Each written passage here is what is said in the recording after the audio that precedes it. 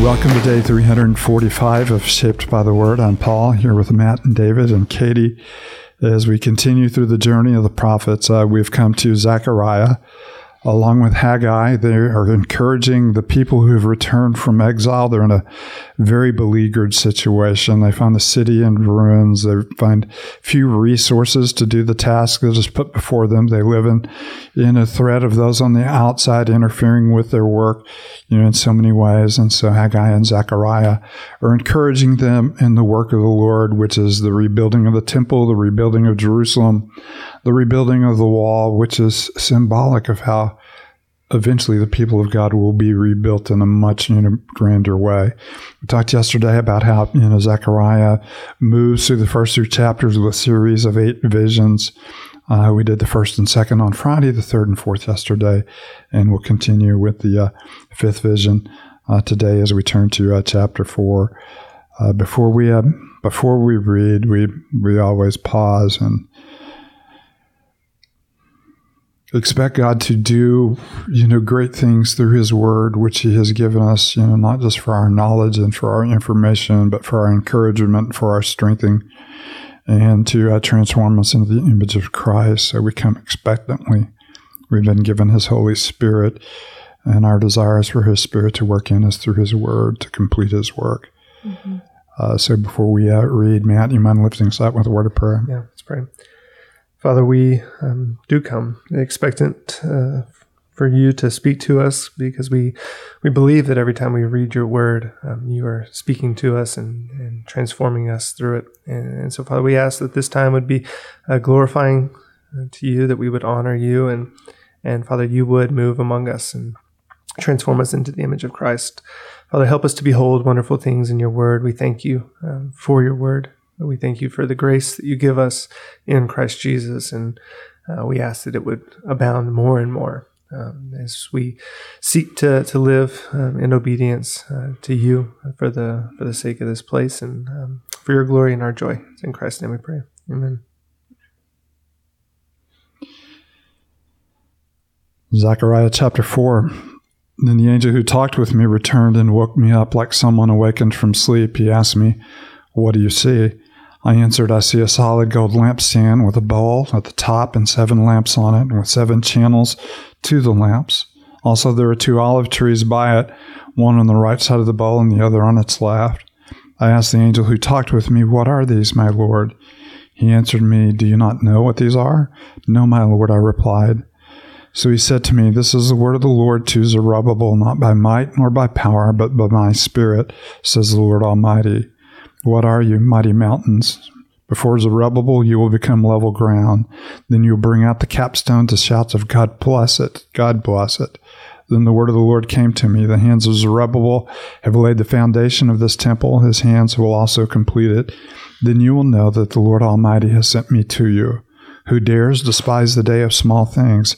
Since the 7 eyes of the Lord that reigns throughout the earth will rejoice when they see the chosen capstone in the hand of Zerubbabel." Then I asked the angel, "What are these 2 olive trees on the right and on the left lampstand?" Again I asked him, "What are these 2 olive branches beside the 2 gold pipes that pour out the golden oil?" He replied, "Do you not know what these are?" "No, my Lord," I said. So he said, "These are the 2 who are anointed to serve the Lord of all the earth." I looked again, and there before me was a flying scroll. He asked me, "What do you see?" I answered, "A flying scroll, 20 cubits long and 10 cubits wide."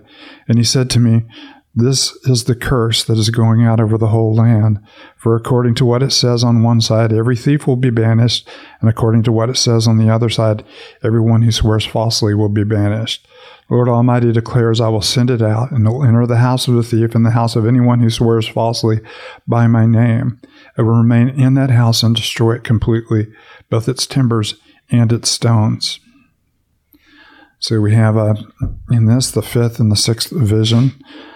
We have the vision of the flying scroll, and of course the vision of the golden lampstands. I love the question. Yeah, in verse 13, it says, "Do you not know what these are?" He said, "No, my Lord," I said. We would read that. I mean, you have to love a text like this, and obviously we start to see some images that we see in Revelation, and for us, we probably read Revelation more than we read this passage. But there are 2 olive trees in Revelation 11, and there are also 2 witnesses in Revelation chapter 11. Yeah, and we start asking the same questions. What in the world are these? It's just a reminder to us that, it's fun. There's things in Scripture that, at times capture our imagination and are difficult to understand, and yet, as we read, at times it will interpret it for us in a lot of ways. And sometimes they're referring back to images, like in Revelation, referring back to some of these images that, these images, we'll find a lot of images. We're doing this week. Find a rich place in the book of Revelation. And where is it more clear here with the 2 olive trees and the 2 witnesses, that'll stand, before the, throne of God. And all of this. So there's a lot of interesting Do you have stuff guesses here. about who the 2 witnesses are?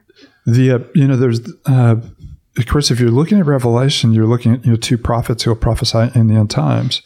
And of course, a lot of commentators see Haggai and Zechariah as those 2 witnesses who are bringing, the oil or the anointing of the Lord to the people in the task that they have in hand. There's others who see the 2 witnesses as being, Joshua the high priest and Zerubbabel the governor, which is also a wonderful biblical image of the joining of priest and king, or priest and ruler. And of course, those being the source of strength, for the people. And that makes a lot of sense because you're going to see the 2 united in our reading, throughout, the rest of these weeks. So that, that may be one of these images that has multiple meanings on the level of the encouragement from the prophets, the strength of priest and king, and of course, pointing to the ultimate priest and king, that we find in Christ, also pointing to the witnesses that will prepare us for his coming. And I like in verse 6, we see it in the New Testament so clearly often, Jesus is anointed by the Holy Spirit, helps him in his mission. The church receives the Spirit. But even in this mission they've been given in this task, it's not by might nor by power, but by my Spirit, says the Lord Almighty, that this is going to be accomplished. And so it's not just them working in their own strength and their own power, which, we see that tension in some of the epistles that, you've begun by means of the Spirit and are trying to finish by means of the flesh. But this is a work of the Spirit through and through to complete the will of the Lord.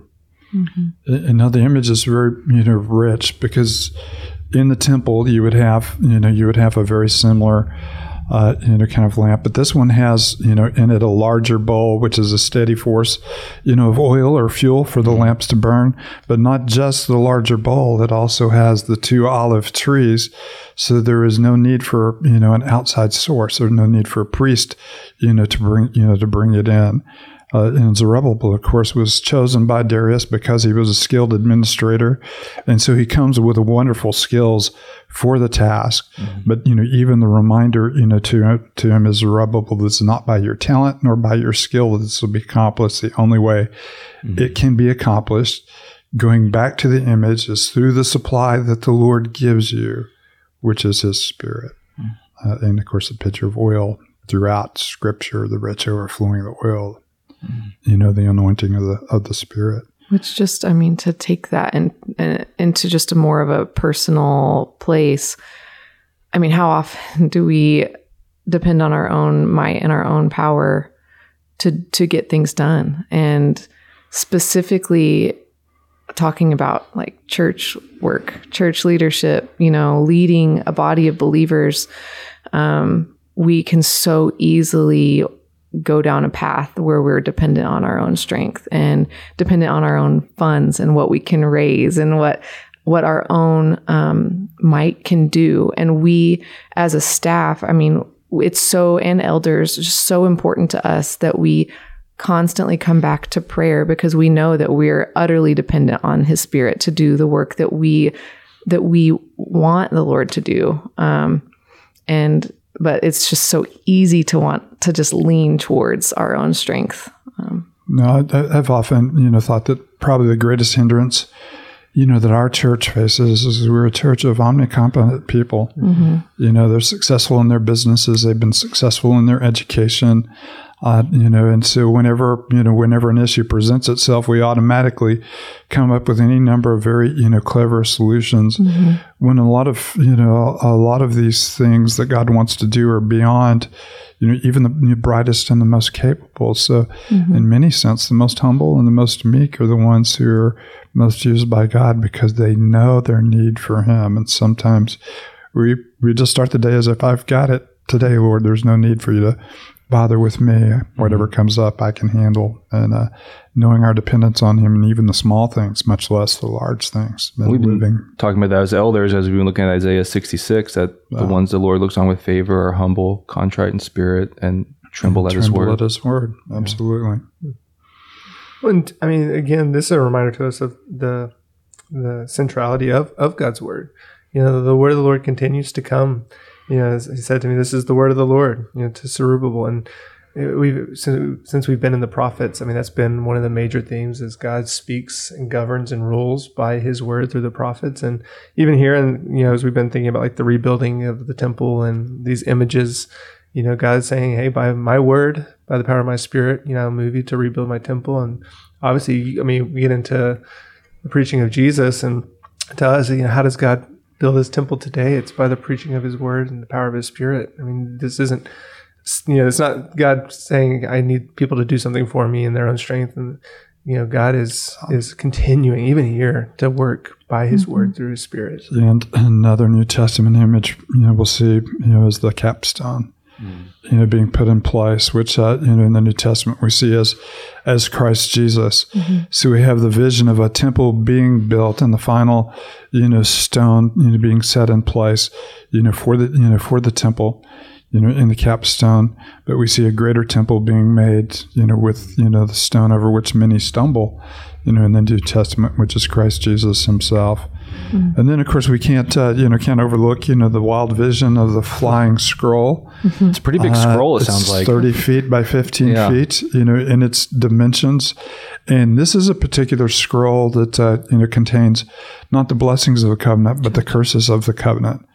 And the whole idea is that no one can escape the judgment of God. Mm-hmm. Even if you're hiding in your house, it'll come into your house and find your house and then totally undo, and level your house. And reminded of, what Paul said in Galatians, do not be deceived. God cannot be mocked. There are a lot of things we think, wow, we were kind of getting away with that. Mm-hmm. We've, defied God here a little bit. We've lived selfishly here a little bit, and nothing's happened to us. And of course, Paul says, don't be deceived. God will not be mocked, that we will ultimately, end up reaping what we have sown. And if we sow to please ourselves, we will reap destruction. But if we sow to please the Spirit, going back into the very first vision from the Spirit, we will indeed reap life. So, Heavenly Father, thank you for the wonderful New Testament images we see popping off the page here as we read Zechariah, for the day when sins will be atoned in a single moment, for the clothing with the righteousness, of Christ. We thank you, Father, even for the reminder that your justice and your truth will ultimately prevail and ultimately catch up, with all of us. And we thank you, Father, for the oil of your Spirit, the anointing of your Spirit, and the reminder that through your Spirit you have equipped us to do things that are more momentous than we could possibly imagine. You're a good and a holy God. Amen.